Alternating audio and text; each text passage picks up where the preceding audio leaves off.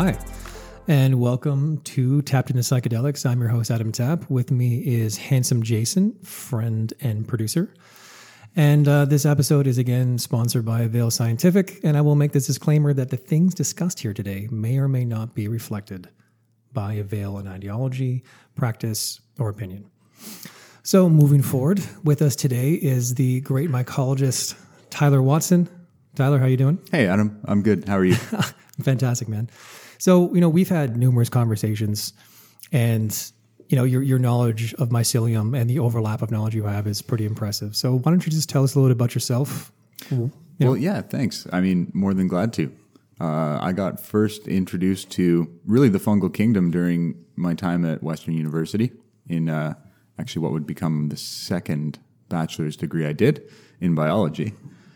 And I took this class, which was the biology of fungi at the time, or more or less on a lark.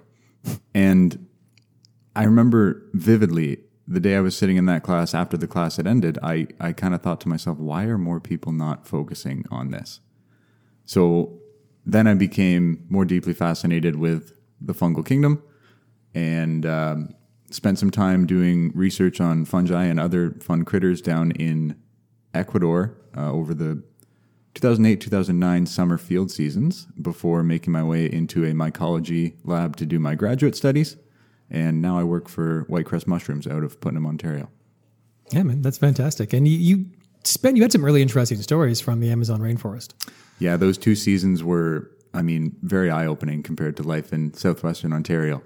I spent some time high up in the cloud forest of the Andes Mountains, as well as in the Amazon jungle in the basin down by the border of Brazil, which was actually wild. We were in the closest coastal town, not coastal, the closest town to the border of Brazil is El Coca or Coca.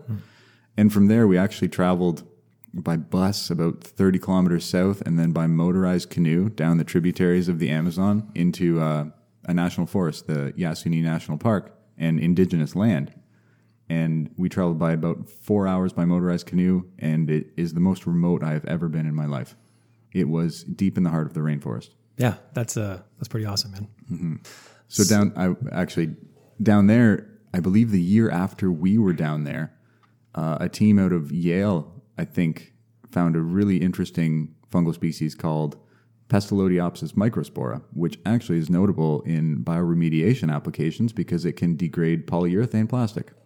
Really? And that was found not a kilometer from where I was doing my work that previous summer, which was really interesting. Well, in the biodiversity of the Amazon rainforest, it is amazing that you can have these incredible species all compacted in these areas, and it just all it takes is someone to go find them. Absolutely. Yeah, many of which have never been properly documented before. Yeah, and I remember... Actually, I've been in the Amazon rainforest as well, and I remember watching like Medicine Man with Sean Connery. I don't know if you guys remember this. He's like, I found the cure for cancer and I've lost it. And you're like, this is amazing. Yeah, and I've always wanted to go. And then, and we were in the Peruvian on the other side of the Andes and went down the Rio Negro and stuff. And it was, I know what you mean about the notion of being remote, where you're like, I am so fundamentally far away from quote unquote civilization.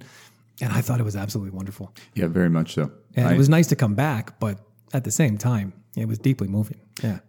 It is. And it's very interesting. It's like a whole other world. And I just want to commend your Sean Connery there. Thank you. It was subpar. I can do a better one, but kind of caught myself off guard there. It's better than your walk-in. My Christopher Walken is terrible. It's mostly accidental. So, obviously you have a special interest in psychedelic fungi. Absolutely. Yeah. And sorry, I want to have this correct. I say fungi, you say fungi. Is that like a potato thing, or am I just sounding stupid? Are they mycologists around the world scoffing at my pronunciation?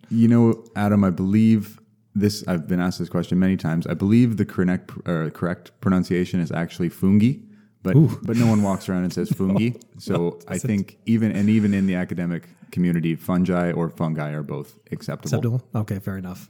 And so let's talk about psilocybin. Okay. So fundamentally, everyone always thinks of magic mushrooms and basically mushrooms containing psilocybin, but there's quite a few mushrooms that contain psilocybin. Like how many are there and where are they spread around? Like geographically, where do you find these? Wow. So geographically, I believe they're spread pretty broadly all over the world. But what's interesting is that they're constrained within about 12 different genera of fungi, which are the classification level above a species. And some of these genera include, well, the big one that everyone knows about is obviously psilocybe. But some of the other ones, I mean, Gymnopolis is one of them. There's actually a really interesting story about the big laughing Jim, it's called, which is a Gymnopolis mushroom. Paniolus is also commonly used, even in the sort of recreational psilocybin currently. Paniolus sees a little bit of prevalence. Pancyans. I did those in Indonesia. I did a huge amount and swam in a coral reef for like 6 hours. I don't even think I could get out. I thought I'd become like an aquatic mammal. It was actually pretty stunning. That sounds really interesting. Yeah. So, in my understanding, and tell me if I'm wrong, is that, the psilocybin containing mushrooms are generally sort of tropical and subtropical. I would say that as a generalization, that's correct. Yeah. Although, to bring me back to my Gymnopolis story, actually it's really interesting. This Gymnopolis species was all of a sudden found. This is known to be a temperate European fungus, and all of a sudden it was found along the roadsides of Ecuador, and no one could figure out how it got there. And it turns out, to cut this longer story a little bit shorter, it was actually brought over in the transplanted trees that had been sourced into Ecuador to be planted along the roadside. So in these root bundles contained with the soil there was mycelium of this Gymnopolis species, and that's how it ended up on the other side of the world in the neotropics. Yeah. Well, and we have psilocybin mushrooms here, like on both east and west coast. We have like Liberty Caps, Copelandia. Is that the species? I'm probably butchering that, but I know we have them on both coasts. We don't really see them too much in southwestern Ontario, but definitely out in Newfoundland, you can find different psilocybe species. Would we actually see psilocybin-containing plants in southwestern Ontario? Well, we wouldn't see psilocybin-containing plants. Mushrooms. Bazinga. Yeah, I know, right? I got called out on that one. Not that I've ever found, Adam. Fair enough. And so from psilocybin, I think everyone always thinks of psilocybin-containing mushrooms. Sorry, can I just cut in for a second? So why is that, though? Like, why wouldn't it be here? Why wouldn't it be here? I think the simplest way to answer that, Jason, is different fungal species have different environmental requirements at which they can survive, persist, and operate best at. And this generally comes down to enzymatic activity, optimal temperatures.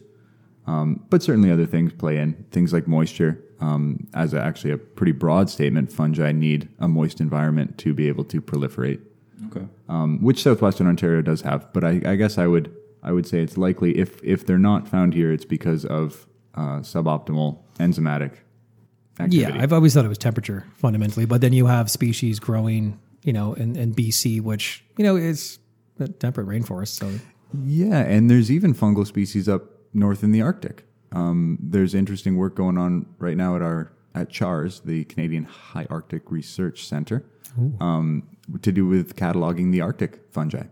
And that's not to say you're going to walk up to the Arctic and see lots of big mushrooms, but there are fungal species living up there. Now, would they be like sort of mycelium that are surrounding the natural rooting systems of plants, or would they be like an actual mushroom fruiting body coming out? Well, often the two can be intertwined. So those that type of fungi you're talking about there they exist by, it's called a mycorrhizal association, and they exist very intimately with the roots of plants and basically help the plants. But a lot of these, when the fall comes and they get a shunting of energy and sugars down from their host plant, will produce mushrooms because that's how they spread their spores. Oh, that's interesting. Yeah. And so, and now we're kind of on this category, I'm thinking about Amanita muscaria mushrooms. Mm-hmm. And so, we had a brief talk on this on the last episode about the idea of, Santa Claus and Amanita muscaria containing a psychedelic called muscimol and stuff like that. Mm-hmm.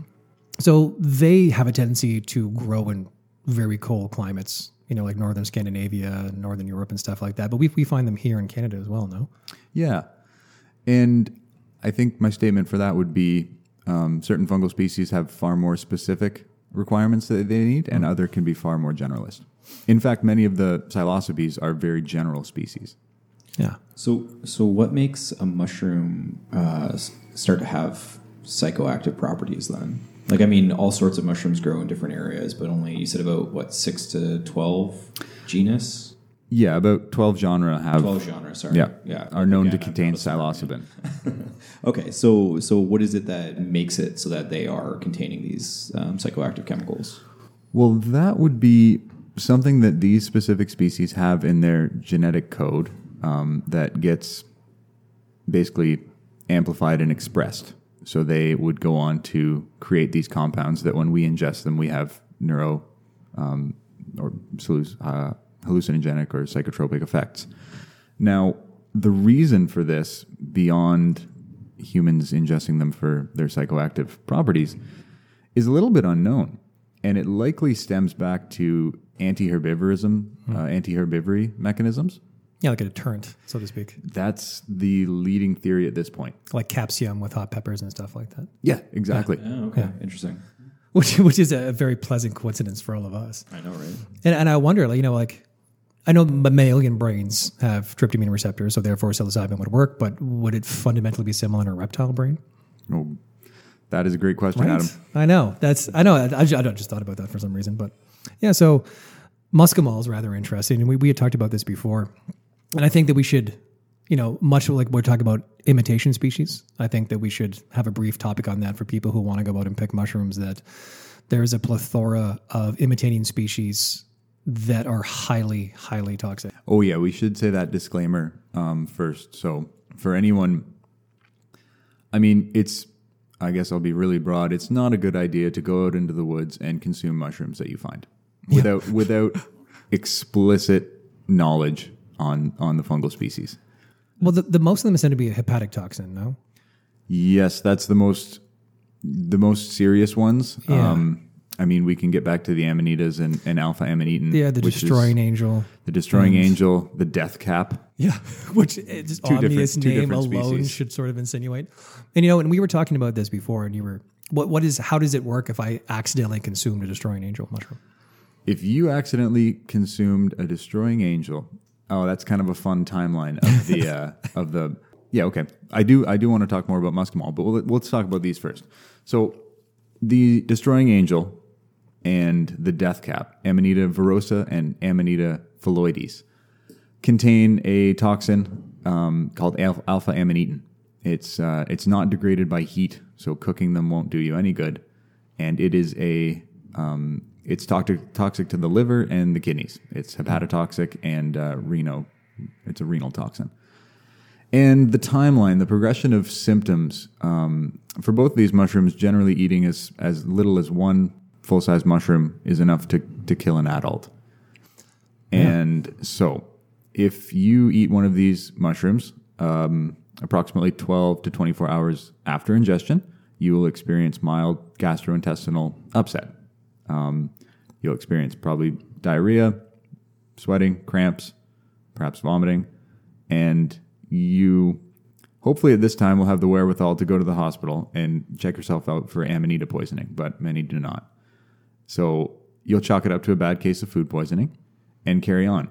And the next part's what's really nasty about it, because after that, there comes a latency period in which you feel better and you go about your day-to-day life, but meanwhile, unbeknownst, the alpha amanitin is actually destroying your kidney and your liver.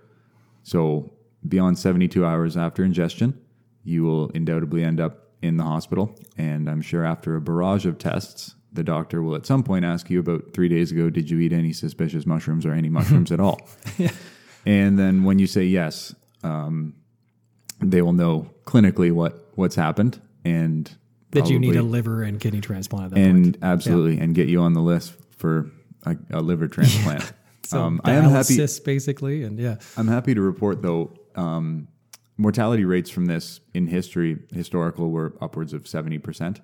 I think the ones that survived probably just didn't eat enough. Yeah. But nowadays we do have more complex techniques of treatment, and the mortality rate's down to about 10 to 20%. So a lot more people survive ingesting these mushrooms.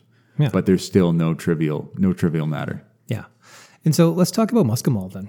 Okay. So, yeah, I find that it's funny that psilocybin is always the thing that people talk about. And it's very, most people, when they think of a psychedelic mushroom, it's psilocybin. Whereas muscimol, I feel like, has played a very integral role in Europe and tribal ritualism and stuff like that.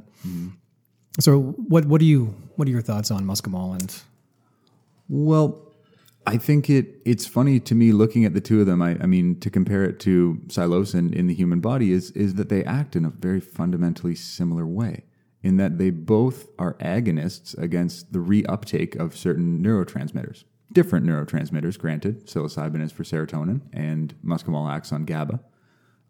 But they both fundamentally act in that same way. And by stopping that reuptake, they allow this basically synaptic transmission to occur for longer. But what's really interesting is that in Amanita muscaria, there's also something called ibotenic acid. And ibotenic acid is very structurally similar to muscimol and is in fact a precursor of muscimol. So it's the leading theory is that this ibotenic acid actually gets decarboxylated, my mistake, into muscimol upon ingestion in humans, which is a good thing because the ibotenic acid is a glutamate agonist. So glutamate is, I've got those backwards, Adam. When there's too much GABA in the synapse, it actually, it's a damper. It reduces neuronal transmission. Whereas glutamate, the one that I was just going to talk about, is another one, just like serotonin, it continues the propagation.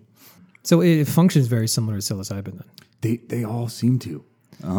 Which seems, because it's funny, like with psychedelics, you see them as being a tryptamine or a phenethylamine, which would be like MDMA, and peyote, which would be mescaline or something like that. And then all the other ones, tryptamine-based ones, where you have this fundamental sort of similar pathway, and then that can bring us back into ergot too. It definitely can, but we could also shed light on that the method of action for these substances is almost identical as the most common form of antidepressant treatment available right now in the SSRIs. SSRIs, yeah. Like Because Paxil and... they're selective serotonin reuptake inhibitors, which is exactly what...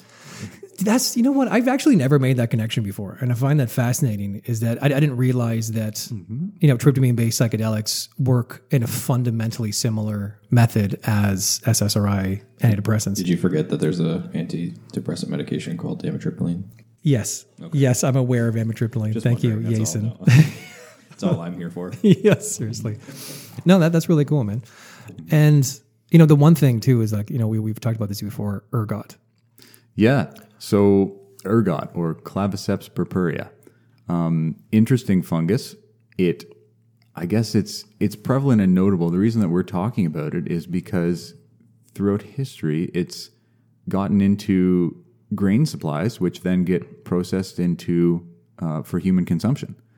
And upon ingestion, it's got a whole suite of alkaloids that caused nasty symptoms, neurological symptoms, as well as vasoconstriction, tingling of extremities, a whole bunch of nasty expressions. Well, I think it's notable to mention, too, is that Albert Hofmann synthesized LSD from ergot. Yeah, from... Ergoline? Either ergotamine or ergotine.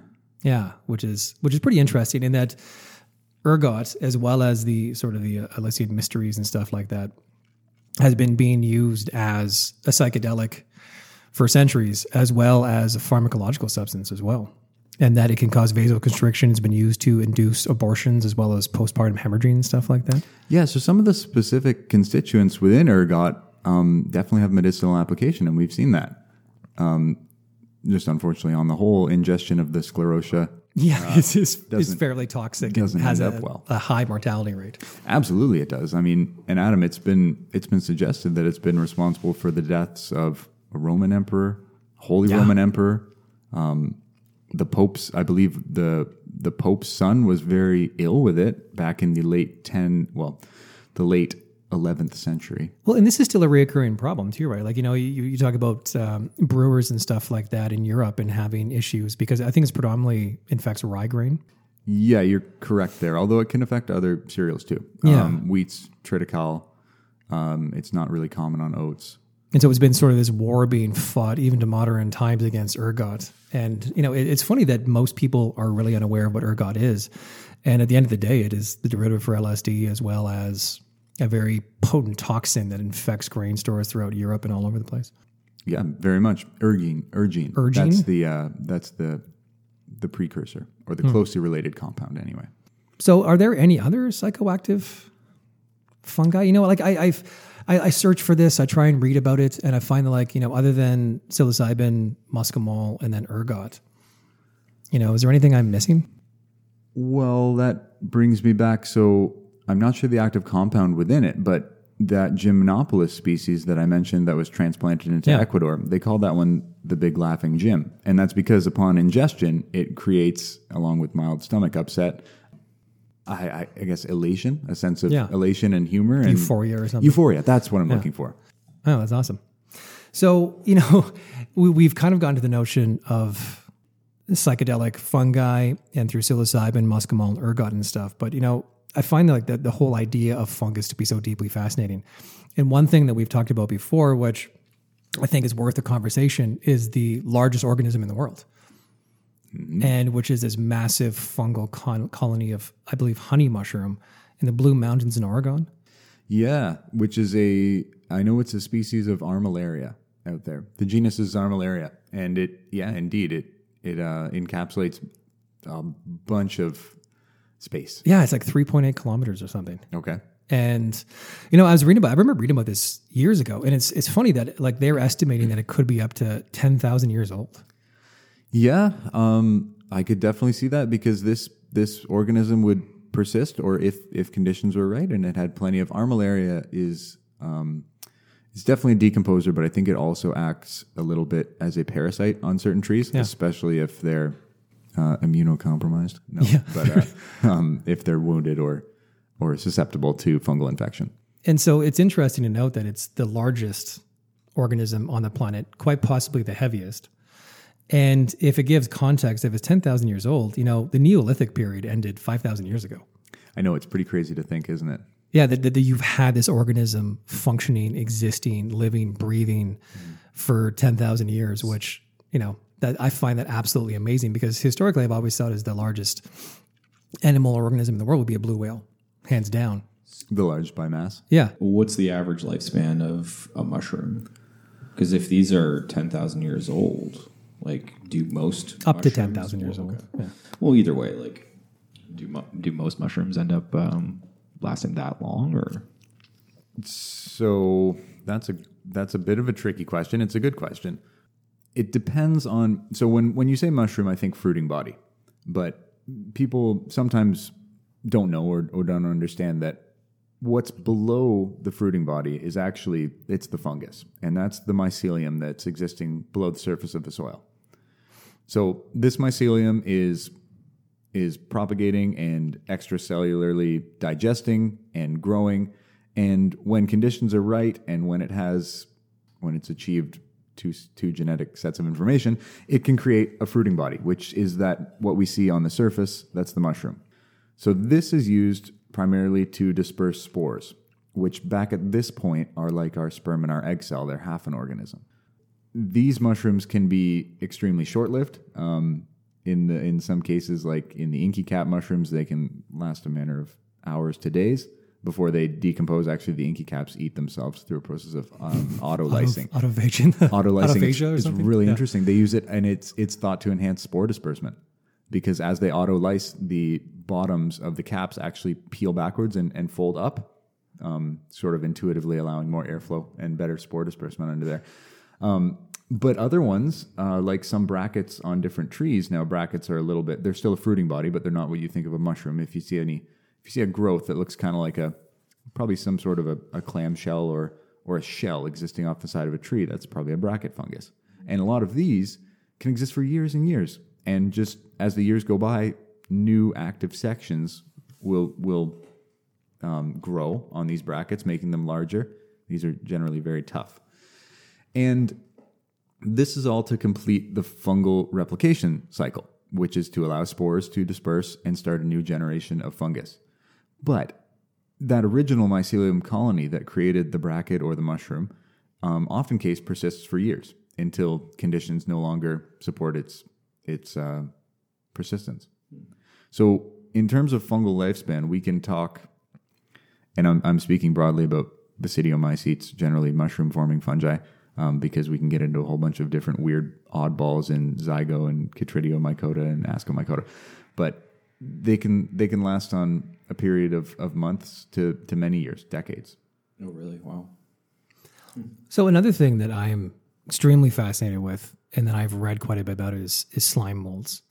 While we're talking about the notion, I think it's very fitting while we're talking about mushrooms and psychedelics combined is just the idea of slime molds being able to have no brain, but yet interact with their environment, work in unison with one another to function as a complete organism. Slime molds are a deeply fascinating organism, Adam. How they collect and aggregate and essentially work as one to, in some cases, achieve mobility. They actually move the whole collection of cells physically from one location to another. Yeah, don't they move back and forth, and their sort of cytoplasm actually acts like a wave and is sort of like literally just moving themselves progressively through this weird. Well, some of them have very, very prominent cytoplasmic transmission, but that's generally to shunt nutrients from one area of the slime mold to another.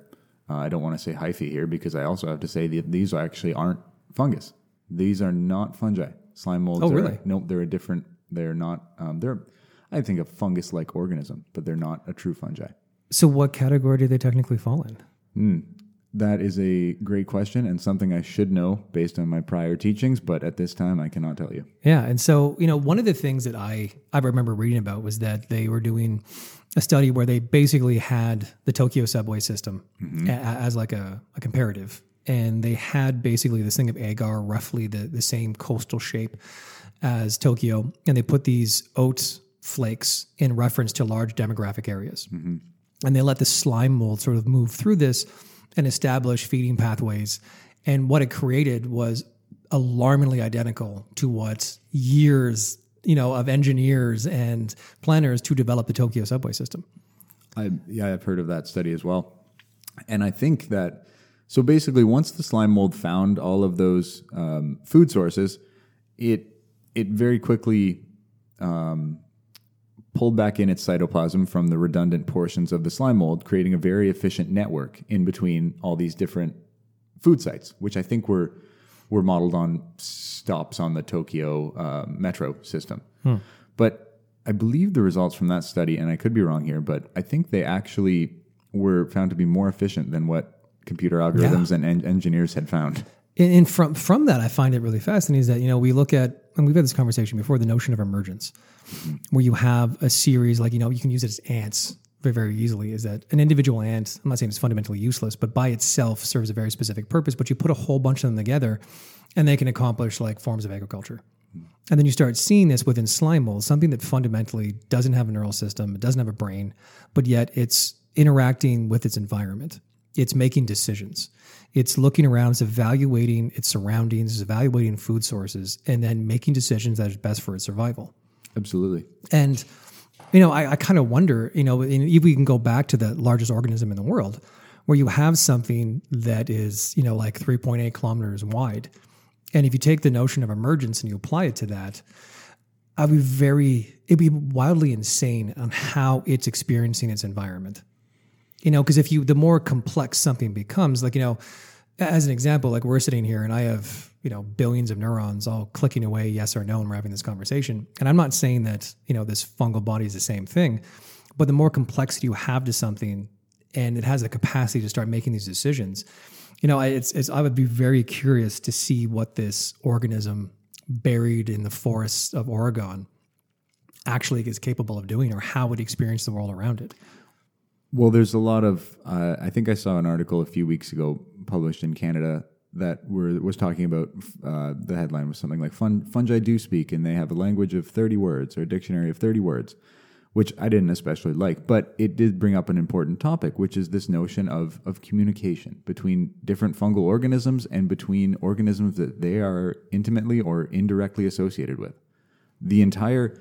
So most people know fungi as a decomposer. The fungi have many different lifestyles. They can act as parasites. They can act as predators. The oyster mushroom is a really interesting example of that. But the one perhaps most prevalent one on the face of the earth and also undiscountably important is mycorrhizal fungi.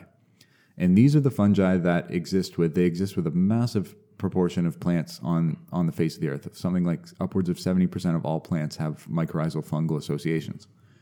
And what they're doing is, as the plant grows, these fungi intimately associate themselves with the roots, down to either touching on a cellular level or actually integrating themselves within the cells of the plant, like a plant root cell, creating this awesome exchange interface structure called an arbuscule.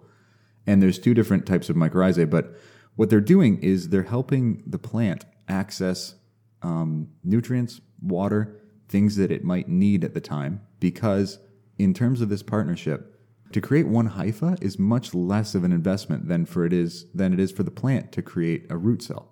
There's a lot more that goes into creating a root than there is creating a single fungal hyphae. So the plant recruits the fungus to help it access these resources that it otherwise wouldn't be able to access. And over the course of the growing season, the plant grows. And generally, as it becomes dormant, in the case of deciduous trees, they drop their leaves. Conifers go more dormant. At that point, it shunts fluids and sugars back down to the fungus below, out through these connections, basically kicking a little bit of sugar back to the fungus, going like, hey, thanks. So it creates this symbiotic relationship. It is absolutely a symbiosis. Well, it's another interesting thing is that I was reading about this a while back. I think it was research done on BC in the forestry industry, is that these mycelial sort of networks actually cause communication between trees and different species of trees and within the entire forest itself, and can actually move and provide carbon around to different plants, different trees, and that actually they show to some degree preference to their own genetics. So like a parent tree would literally show preference to the distribution of nutrients via these mycelial sort of pathways. Yeah, they're absolutely mycelial pathways. And yeah, that's the more meaningful communication, I think, because we're only just touching the surface of that. Out in the forest, below the surface of the soil, I mean, you can put it in an article and say, not to bash, but you can say fungi have a language of 30 words, but there's a unknown complexity of communication that exists. Well, and that's the anthropomorphic perspective that we always exist in, where we look out and we say that they speak in 30 words. I know. And you know what I mean? And that's the only way you can communicate is with this vernacular, this verbalization and so forth. But, I think we were talking about this before, is that a lot of the times the fungus can communicate by just using enzymes. Mm-hmm. And it would be similar to like an on and off button, sort of yes or no, or even variances and stuff like that. And again, on and off in a computer system, you have enough of those on and offs and you have a very complicated computer program. So from that basic idea, you can have these highly, highly, highly complex mycelial structures that would be very capable of advanced computing to some degree. And much like in a slime mold, where they're evaluating the environment around them, seeing opportunities and capitalizing on said opportunities, to me is to show like bordering on advanced consciousness.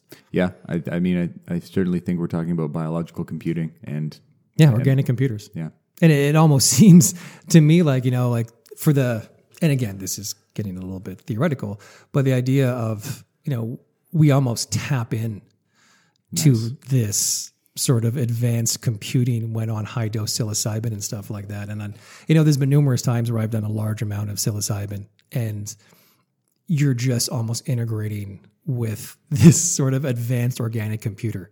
And it's absolutely amazing. And the very fact that we have this, when you talk about the idea as a deterrent, and that's totally reasonable. I'm sure at some point it is a deterrent, but the fact that it is almost tailor-made for our neurological system to create these experiences, whether it's a deterrent or otherwise, I feel like, whether it's one came before the next, it seems like myceliums and have sort of followed around humanity or humans followed around mycelium, and whether that's,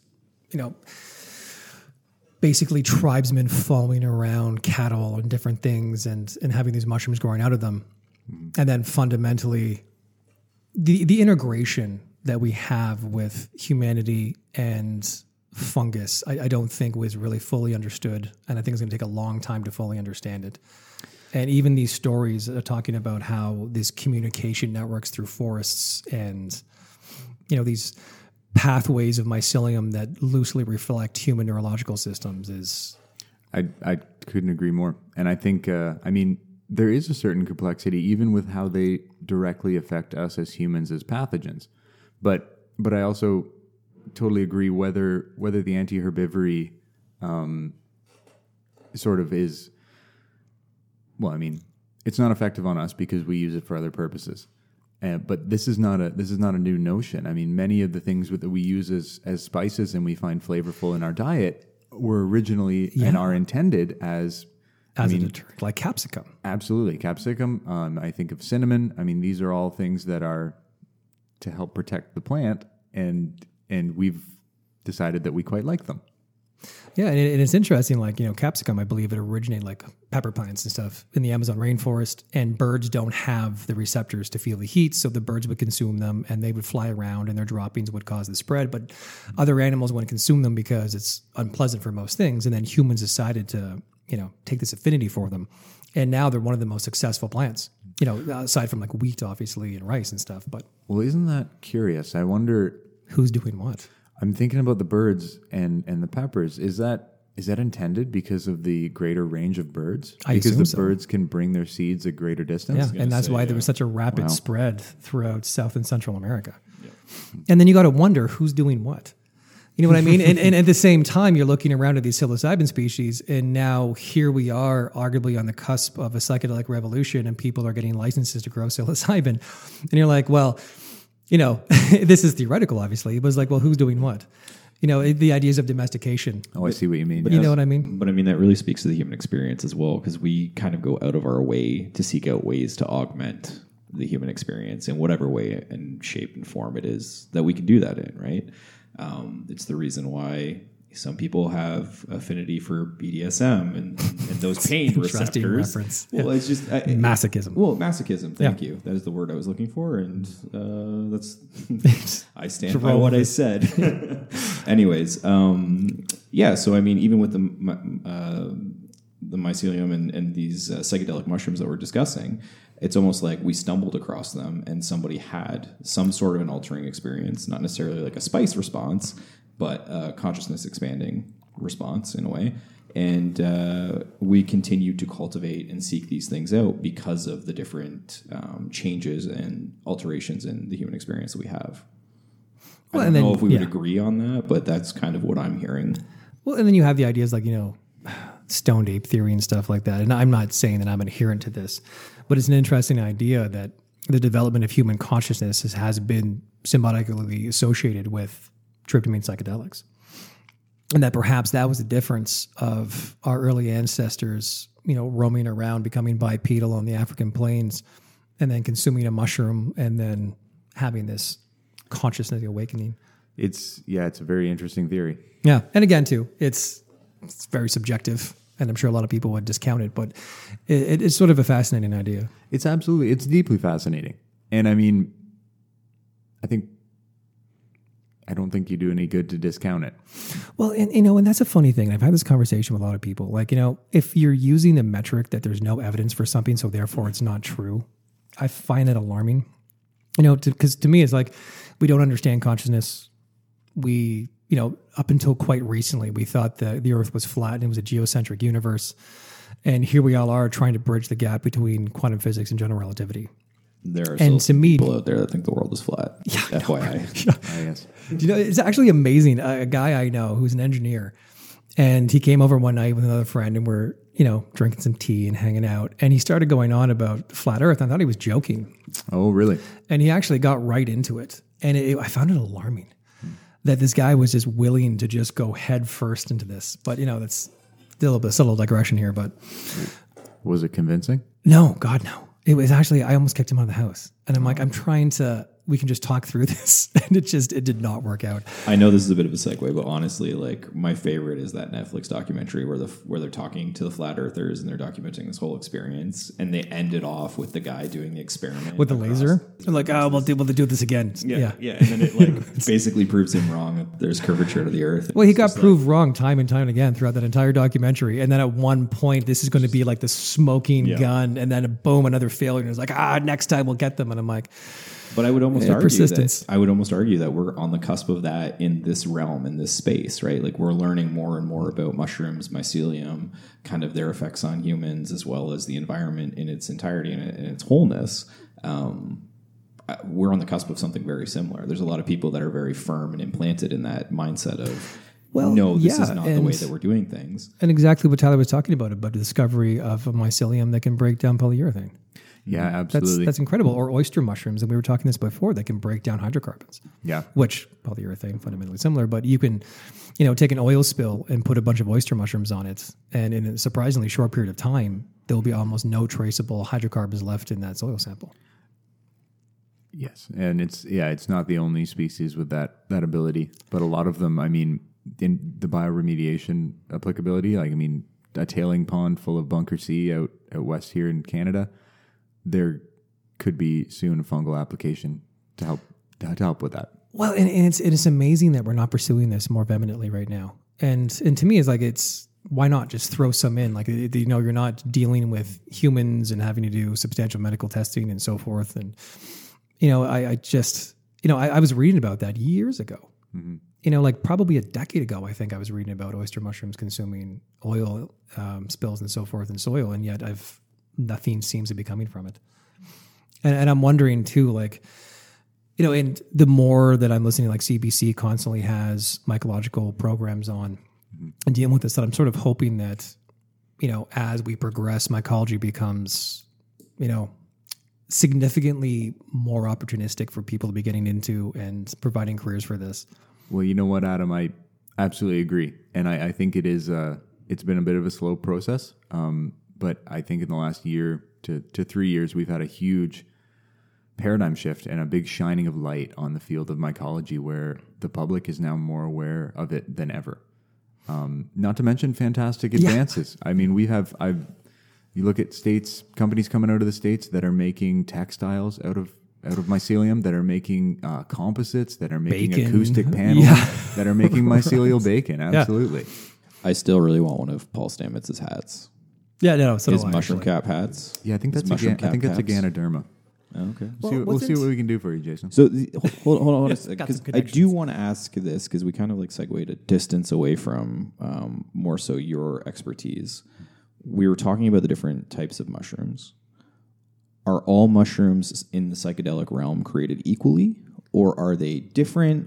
Like, we think of these things as psychedelics and psychoactive substances, but like not every experience is the same, because otherwise, consuming peyote would be the same as consuming cannabis, would be the same as LSD. See, I've never done muscimol, but in my understanding that it's the plant material itself can make you, like nauseated, abdominal pain. There can be diarrhea associated with it. In the psychedelic experience, there's dizziness, tremors, elevated heart rate, the feeling of flying and different things. Like a friend of mine had a bunch of it, and I just wasn't really quite interested because, speaking of masochism, there's better ways to have experiences. But yeah, and I think so. There's two things at play there. Is that the different species of fungi that we know for their psychoactive properties will all likely have different suites of accessory compounds present within that fruiting body. So that's what Adam's talking about there. Is it's likely that suite of compounds, other than the muscimol, perhaps in conjunction with the muscimol itself, that's giving that barrage of side effects, I would say. And that's true for extending into all the other genre of psychotropic mushrooms, into Gymnopolis, Inocybe, Conocybe, Galerina. Don't go eating those. No, check. So to kind of dumb this down a little bit for me, because again, this is not my space or my knowledge area. If we were to equate this to, say, cannabis, kind of what you're talking about, would you say that like the suite of chemicals that are in there would be similar to comparing sativas and indicas in between the different mushrooms, or terpenes as these subtle sort of accessory? Yeah, terpenes as well. Yeah, sure. Well, that's more like the flavor profiles, is it not? Yeah, fair enough. Psychoactive. Yeah, that's fair.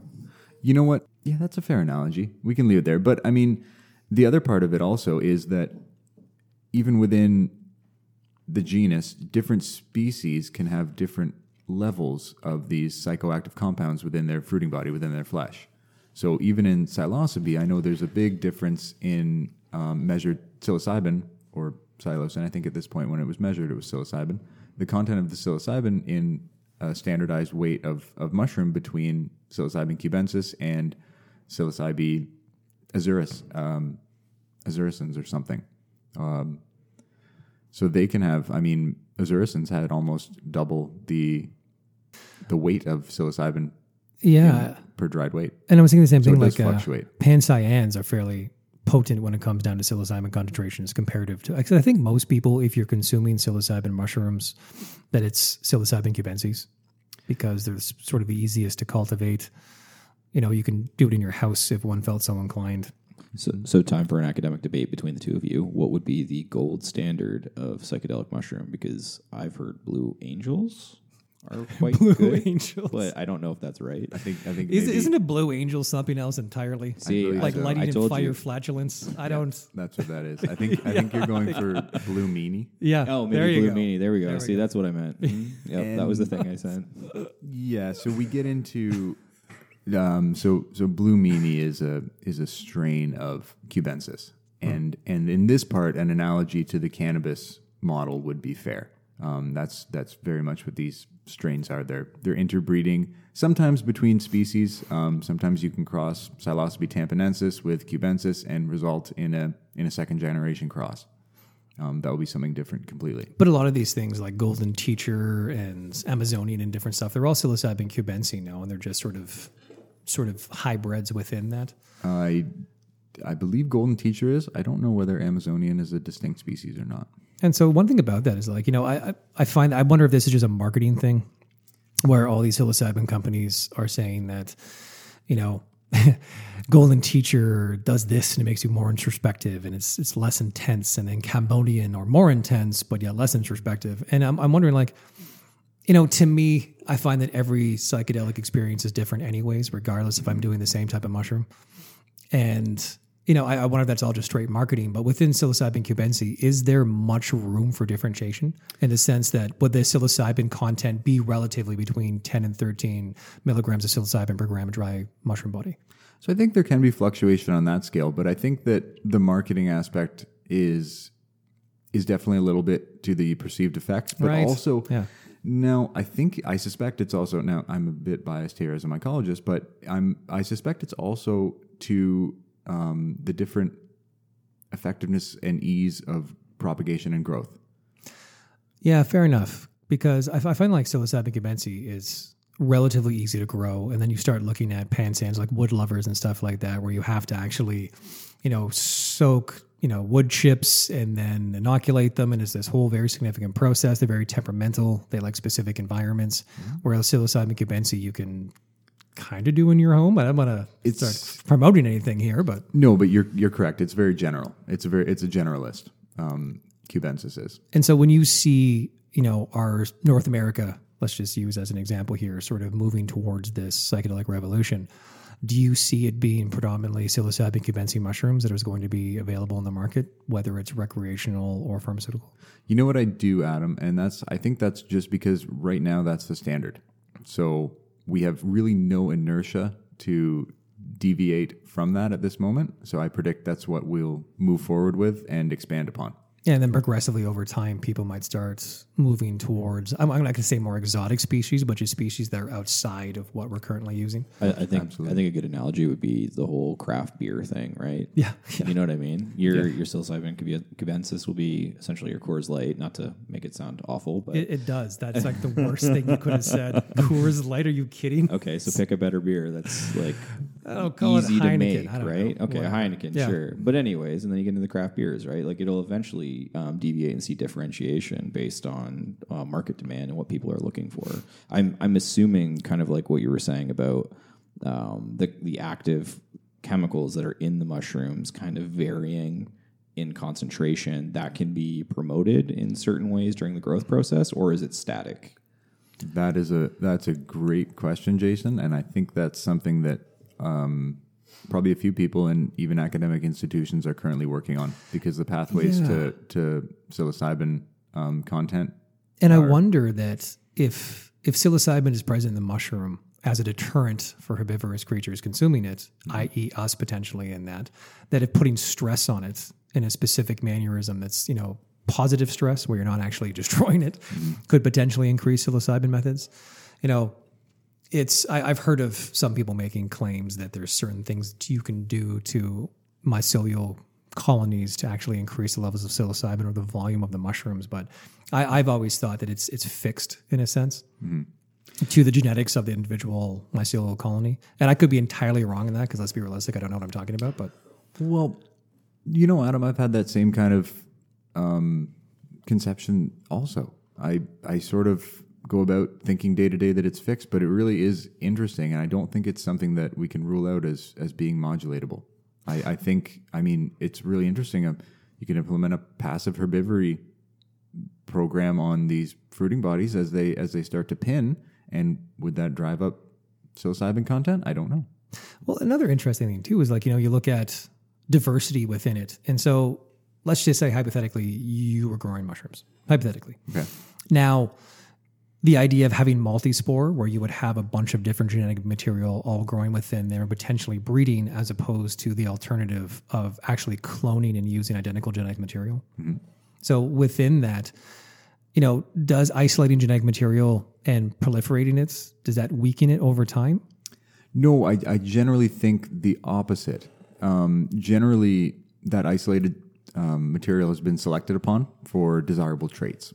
So it either produces very attractive fruiting bodies or very large in volume fruiting bodies or perhaps very high psilocybin content fruiting bodies. And that's why that genetic has been basically saved and propagated forward.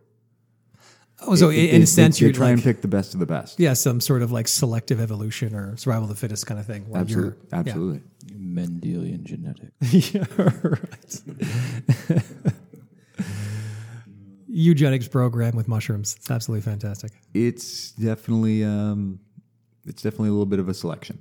One thing that we didn't talk about and that we've had this conversation before is zombie fungus. Oh, yes. Cordyceps. Yeah. And I remember reading about this in a National Geographic years ago, and this actually blew my mind.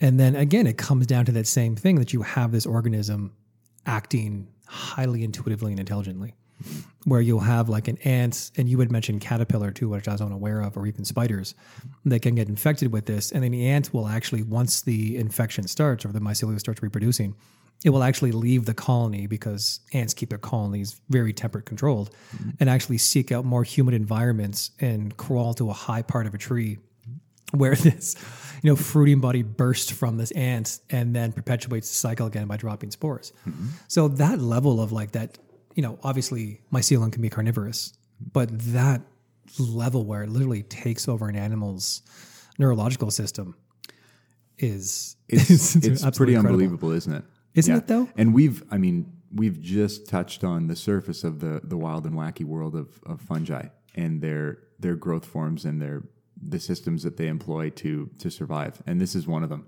There's a very similar fungus that will do the same thing with caterpillars. Is once a caterpillar is infected, it will essentially take over its motor system and direct it, likely using phototropism, which is the preference to light, towards the top canopy of a tree, at what point it will basically lyse the caterpillar and burst its insides. And as the goo, now laced with spores, trickles down the tree bark, more and more caterpillar are infected.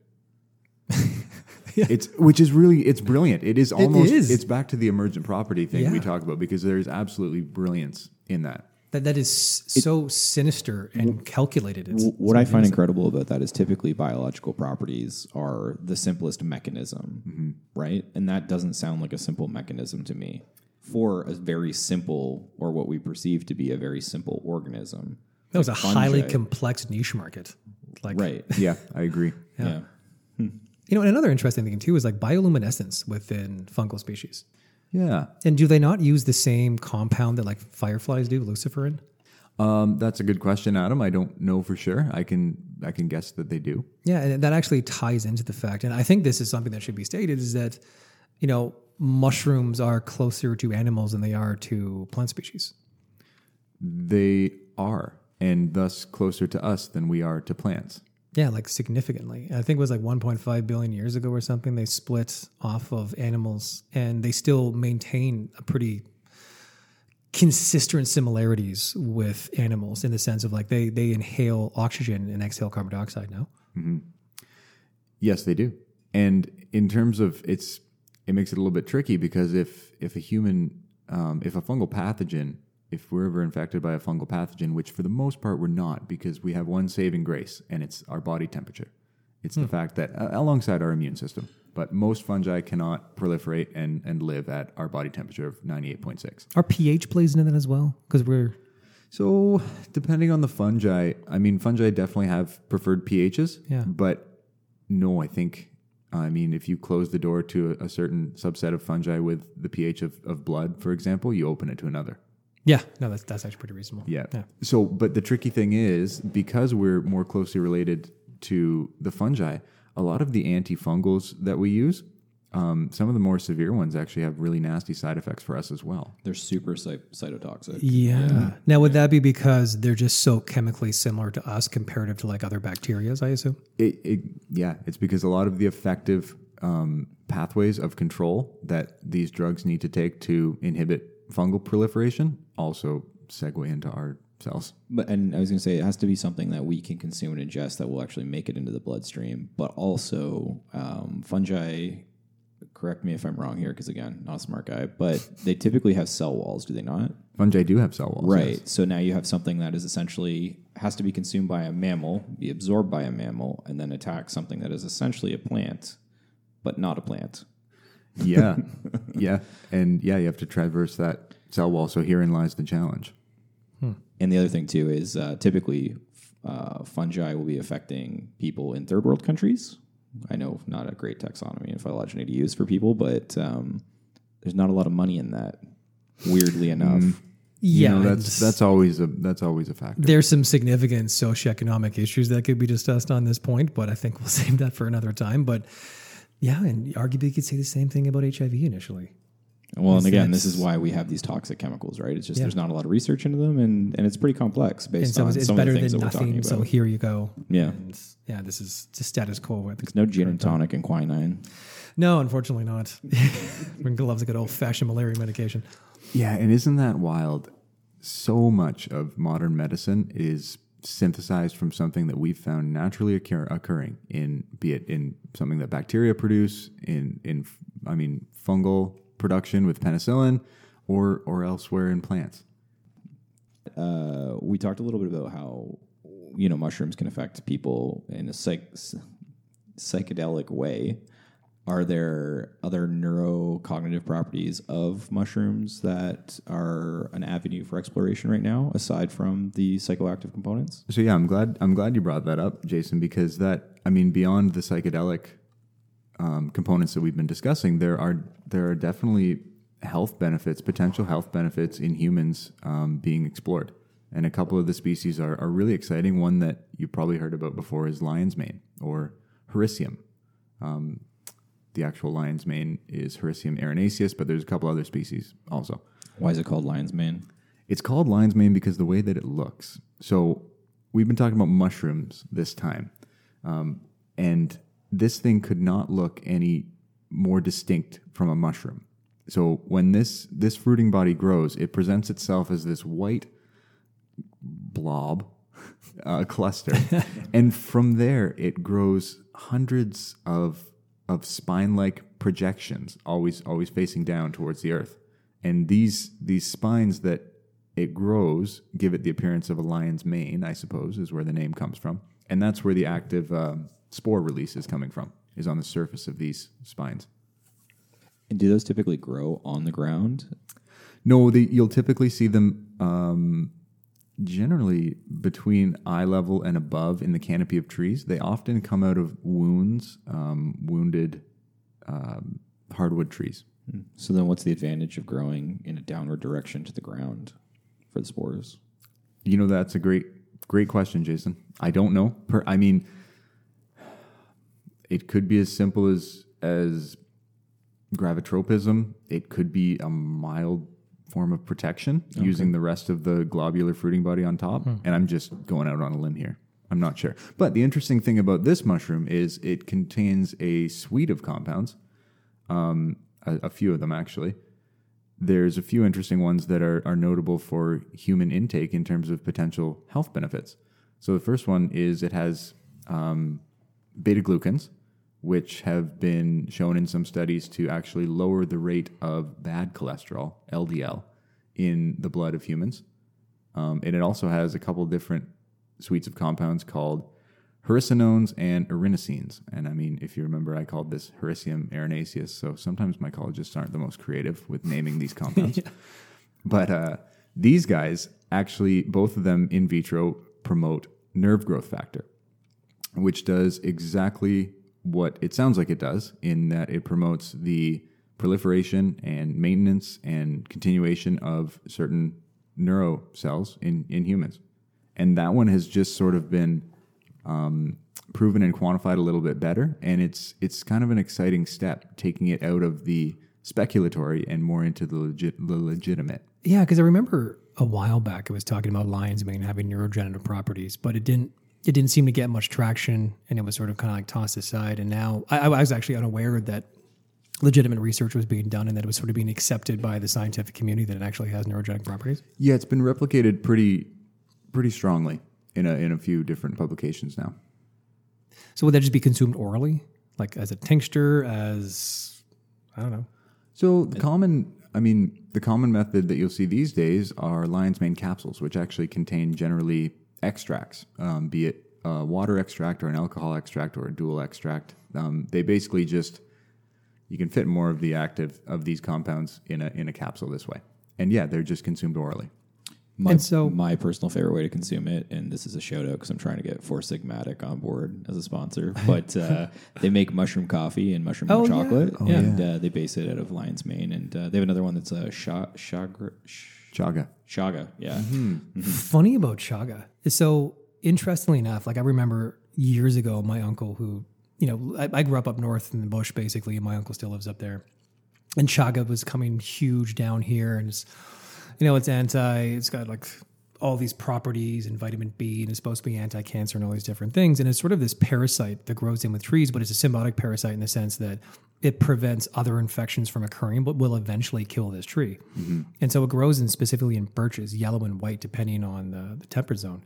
And so I went up north, and my uncle and I were out in the bush. My wife's with us, and we're looking for chaga. And they come out as these big sort of black warts, these fruiting bodies out of the side of these trees. And it takes like 20 years for them to start producing them after the initial infection. And so Steph and I were like, okay, we got to get these things. And they're like 30 feet up in these trees. So I had like spurs and the belt, and I'm climbing up, and you want to leave about a third of it there so it can sort of reproduce itself and grow back out. And we'd gotten a whole bunch of this stuff and dried it out. And I actually ended up growing chaga on an agar slide, and then making an actual sort of a liquid culture with it. Okay. And then I kept the liquid culture alive, and we went back up north, and we were trying to sort of proliferate it within different trees. Yeah, re-inoculate it. Yeah, and so we were actually tagging a couple trees around my uncle's camp. And I'm sure someone's going to get really upset about this, but this was still in the same, environment. I didn't go 7,000 kilometers somewhere else and do this. And we were drilling into like sapwood, hardwood, and injecting this lipoculture into it and plugging some of them, trying to mimic bear scratches and throwing them on there too. And my uncle was actually saying, this was probably 7 years ago, that it actually started to show signs of a chaga infection. Which again, too, this, yes, it's parasitic, and it will eventually kill the tree, but it's also allegedly protecting the tree from other more opportunistic infections. Mm-hmm. And so, like chaga is really interesting too for a lot of the claims that they make on it. But again, like lion's mane, until something has been clarified by science, it just remains relatively speculative.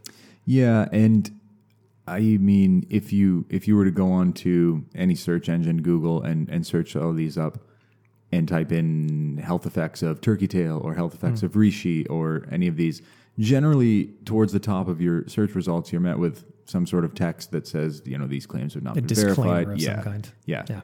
But lion's mane, however, has been verified and actually is shown to contain neurogenic properties. There is a pretty reasonable standard of proof that I feel has been met with that one. Is it broad spectrum neurological obviously properties? No one signs off with a gold stamp. No, nobody wants to, and that's fine. But the fact that someone is even saying that this is reproducible is a pretty impressive statement. And now you guys grow lion's mane, do you not, at Whitecrest? Yes, we do. Yeah, because I was there that one day and you had quite a few of them. Yeah. And that was fantastic. I still want to get some of those off you as well. Sure, no problem. And the nice thing about lion's mane is actually, I mean, we talk about its its nutraceutical benefits, but it's a really great culinary mushroom also.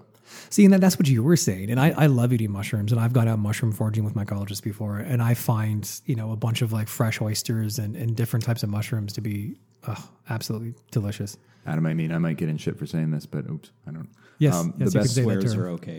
Yeah, it's except for when Handsome Jason swears, then everyone looks a little bit negatively at him. I didn't even notice it; just the first thing slipped out. But it's all good. The mushrooms that wildly foraged mushrooms are fantastic and definitely my personal preference. Often, Yeah. There's some really fantastic ones out in the bush. But again, like we said, Yes, mileage varies because every mushroom is edible at least once. Yeah. So please make sure you know what you're doing. well, and another thing to say, like there are a lot of poisonous mushroom species in this area, and with varying degrees of toxicity. We have mushrooms here that will kill you in 48 hours, and we have ones that will just make your tummy upset. No, we do, and everywhere in between. Yeah. yeah. And so it is wide to say, like, every time I'm foraging mushrooms, I'm going with someone who knows significantly more than me because of that exact purpose. Absolutely. There's 1,000 ways to die. I don't need to add another one to the list. So I guess that kind of segues great into idiots like myself who can't go forage for mushrooms. We rely on people like Tyler to produce things like lion's mane for us. And you do that with Whitecrest, you said, correct? Yes, we do. Okay. So talk to me a little bit more about your work there.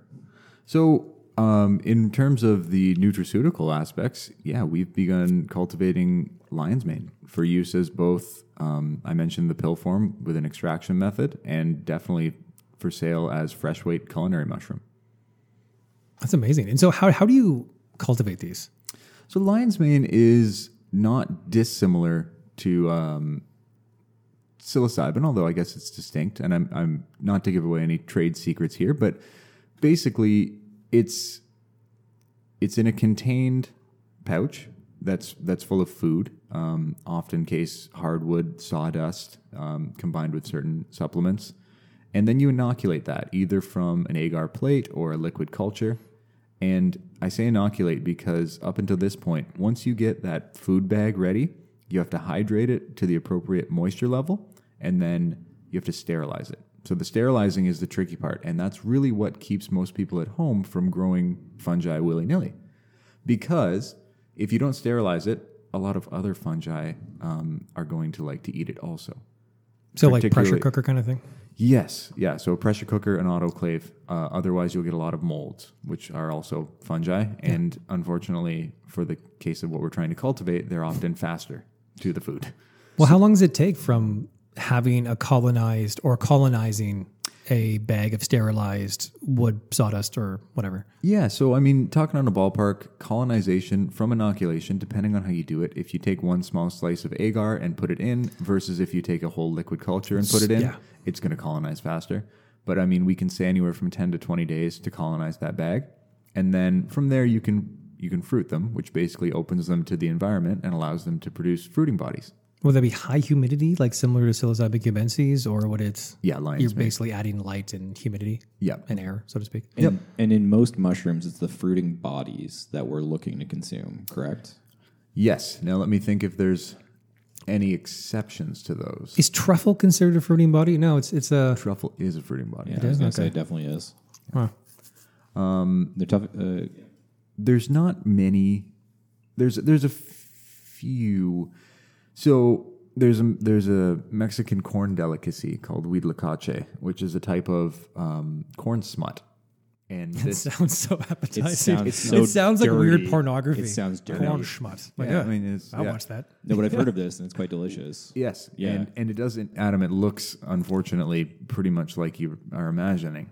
But it's a Like corn delicacy. smut. It's a delicacy down there, and I wouldn't call that a fruiting body per se. So is that basically just, I'm assuming it's corn infected with some kind of mycelium? That's so exactly. just some. Yeah, they literally scrape it off the cobs. Yeah, it's fungus corn. Yeah. That's actually pretty awesome. Yeah, it's like a white, cheesy. It looks very unappetizing, but it's apparently quite delicious. Would that be considered fermentation? No, it's more, the fungus is just parasitized the kernels, I guess, and turn that into a spore dispersal vesicle. I'm disappointed that I'm the only person here who hasn't had this yet. I want to try this. Can you I can you also- manufacture some corn smut at Whitecrest for me? Is that something that we can arrange? It might be possible to find here. I mean, it's definitely common in Mexico and probably into South America, but in a special international food store, you might find some here. And you typically don't find it here because it actually like decimates the corn.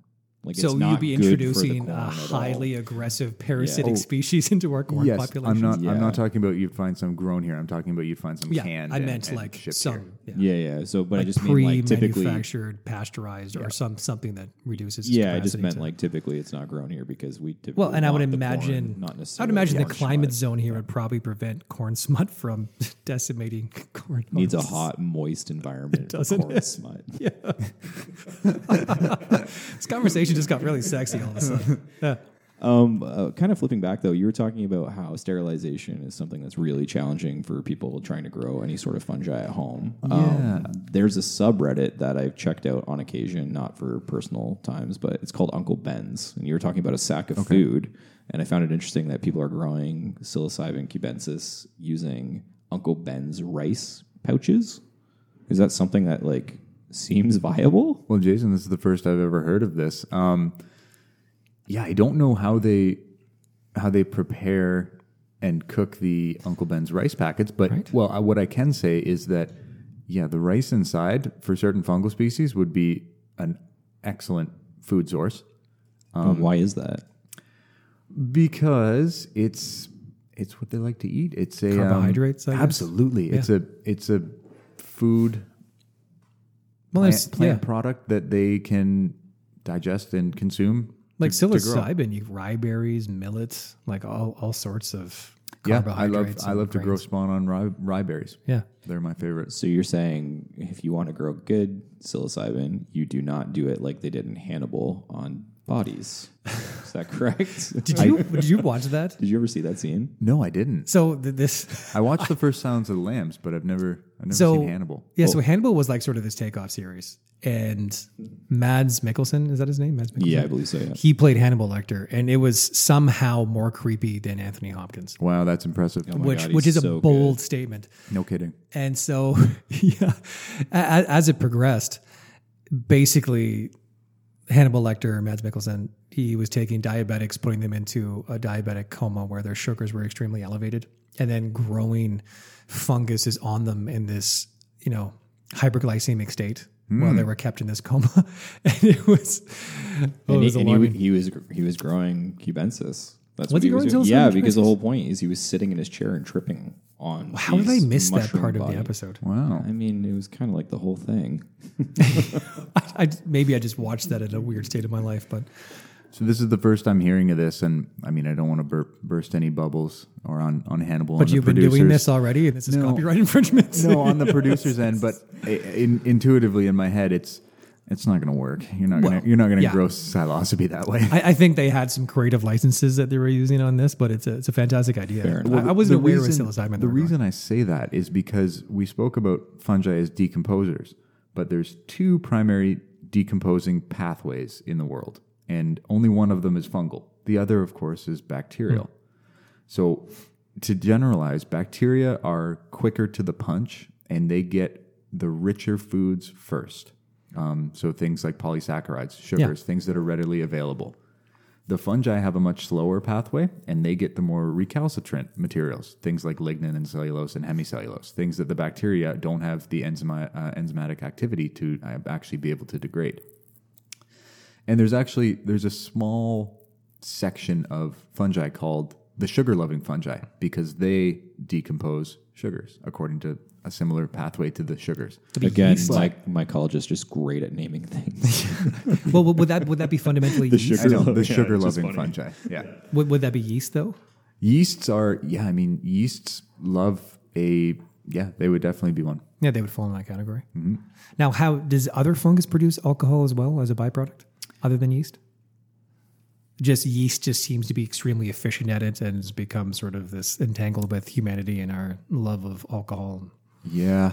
Adam, we use the two different species of yeast, and I can't think of any off the top of my head that would have a similar effect to that. So going back to growing mushrooms on bodies, the take-home message is no. You can't grow psilocybin cubensis on someone who's fundamentally still alive. I mean, I don't want to make that claim, but I'll make that claim. Yeah, no, that's fair. You could straight up make that claim. It's fine. You can't do it. No, man, that's awesome. And do you want to talk about anything about Whitecrest? Like, obviously you guys are growing lion's mane mushrooms, which is fantastic. And the fact that they have this degree of validity with their neurogenic properties and they're oddly enough for sale. What else are you guys doing? Like, I've been to your farm a couple times and you guys are doing all sorts of environmentally progressive things, carbon capture. You guys are pretty awesome. We definitely have so we're an agaricus producer first and foremost, which is the mushrooms that you see in the grocery store. Anything from small white button mushrooms all the way up to portobellos. Now we do the brown mushrooms, but beyond that, we're also very focused on the innovation side of things. I mean, we have acres and acres of Arctic kiwi, which is a type of kiwi that will actually grow and be able to survive the winter in Canada. We do extensive work with trying to reduce our outputs through reutilizing our spent substrates, through capturing our heat lost in our growth chambers and recycling that into the air coming in. We're very mindful of the impact of mushroom production, and we try and control and mitigate ours as best possible. Well, don't you guys in your new greenhouses, you have a subsequent greenhouse right beside where you take actually the carbon dioxide that being exhaled by the mushrooms and then pump it into the greenhouse to sort of feed all of your actual plants who utilize carbon? We do have a greenhouse on site, and that's currently got some awesome species in it, like banana and passion fruit and citruses. That carbon, the transportation of the carbon dioxide and the heat from the grow rooms that's a 2023 project. Okay. Yeah. Can I just say this place sounds delicious? It's pretty incredible, Jason. We'll get you out there. Yeah, no, every time I go there, it's just the smell and everything. And like, there's so much going on there. Like, it's a pretty impressive place. There's never a dull day. No, it doesn't seem like there is. And it's funny too. Like, you go to the grocery store and much like everything, if it's fresh, it tastes better. But last time I was there, you gave me like a bushel. I don't know. I'm random amounts right now, but like a significant amount of mushrooms. And I'm pretty sure I ate them all within like a day and a half. Fantastic. It was absolutely incredible. Yeah. I'm glad to hear that. So question, would you be confident in taking, I don't know, two people, like say me and Handsome Jason, out to forage for mushrooms sometimes? Absolutely. Yeah, I would love to do that because I have confidence in my abilities and I can guide you guys. Well, and we can just give them to Handsome Jason. Yeah. And then... And Adam, I should put out that... Yeah, no, we're not... No, anything... Because what I should point out is there are certain fruiting bodies that I see out in the bush that even if I suspect they are potentially inedible, I will not touch. So basically, we spoke a little bit about Amanita muscaria and a couple of the other Amanitas. Anything within that genus that I see out in the bush, even though there are some species that are edible, It's not worth the misinterpretation. It's absolutely not worth the risk. Well, isn't the only way that you can truly identify a mushroom species is by like specific spore prints? And even that is... Sometimes. However, Amanita has a very telling feature, which is just fantastic. It's very lucky. It does. So at the base of an Amanita mushroom, there's actually a large bulb. It's about a 2/3 of an egg-shaped cup that sits generally just below the soil line. So if you ever take a mushroom up and you're not sure about it, be sure to look for, well, don't do it in the first place, but be sure to look for that cup. And if it has that cup, don't even think about it. And so is there any edible species of Amanita that are pleasant to eat, or they all cause some sort of gastric unpleasantness all the way up to complete hepatic and renal failure? No, I believe there are some that are edible and quite choice as a culinary, but I know for myself, it's absolutely not worth the risk. Actually, even the death cap has been described by people who have eaten it as quite pleasant tasting. Well, that's very misleading. Isn't it though? Yeah, I know. Yeah. Mm-hmm. It's like, take this poison chocolate. So this is super funny. They're working on a treatment with silibinin, which is actually an extract from the blessed milk thistle. So to counteract the death cap, they use the blessed milk thistle. Sounds like the religious symbology. It sounds like a video game or something. I was going to say like a D&D camp. Yeah, right. Yeah. The blessed milk thistle. Like, you fair must enough. combat the death cap. So I got milk thistle growing in my backyard. Is that a blessed milk thistle? Likely not. No, I unfortunately can't say not. for sure, but I doubt it. So if I ever eat Amanita muscaria, then consuming milk thistle may or may not save me. That's a Well, you don't. reasonable I don't statement. think you need to with muscaria. You'd probably be okay. Just a little unpleasant. Yeah, fair enough. Again, based on how like adamant you are that you don't eat them, I wouldn't even pretend to want to try them. Nope. And I've seen a couple of the really bad guys out in the wild. I've seen Phalloides and Verosa. Well, I was out mushroom picking with this guy, I think in like near St. Mary's or something, and we went out there and he actually will check your bag, like a pillowcase of mushrooms, like multiple times. Because of how easy it is to mistake things. And I think like the second time he was checking the bag, he's like, oh no, this one's poisonous. And I'm like, what? And I had to dump out the entire bag. And I'm like, man, it's like 5 kilos of mushrooms, man. The whole bag just because of one poison Well, here's the thing, and we talked about this before too, is that it's not as if mushrooms are like topically poisonous. Yeah, Like which a they're poison arrow frog or something like that. no, which they're not. They will. The contact with a poisonous mushroom will never hurt you. I think it's more of an abundance of caution that you just throw it out in case there's something in there. And I'm sure it's just for his own. I sense of suppose, morality, yeah. If one has snuck self-preservation. into there, then who's just maybe there's another one, dump them all out, sort of thing. Yeah, which is probably reasonable. So, Tyler, I think we covered a lot of ground here today. Some really interesting conversation. Is there anything else you want to talk about, or any shout out you want to make? Like, let's just say once again. Now's the time to plug your pluggables. To plug my pluggables. You know what? No, Adam. I mean, I want to thank you and Avail for having me here today. No, man, it was an absolute pleasure. Yeah, no kidding. I really enjoyed this discussion. We got into a lot of interesting topics. Right. Yeah. Yeah. And so, yeah, man, like I said, check out White Crest Mushrooms near Putnam. They have an amazing facility. They're doing a lot of really good work for the environment and creating sort of these templates that can be reproduced, which I think is absolutely fantastic with sustainable agricultural practices and so forth. And yeah, man, it was a pleasure conversating with you. And we'll talk. And Tyler, just for my purposes, just before you get there, White Crest mushrooms, can I find them in a grocery store near me, or can I come to the farm to purchase mushrooms directly? You can do both, Jason. So we do have a farm front store, and also a lot of our mushrooms we sell our mushrooms to Highline Mushrooms, which is the largest in Ontario, and they package them as Highline. So if you buy a package of Highline mushrooms, they may very well be ours, and the only way to know that's with the date code. All right, man. Yeah. Pleasure talking to you. And let's go hang out. Okay. All right. This has been a blast. Thank you, guys. Awesome.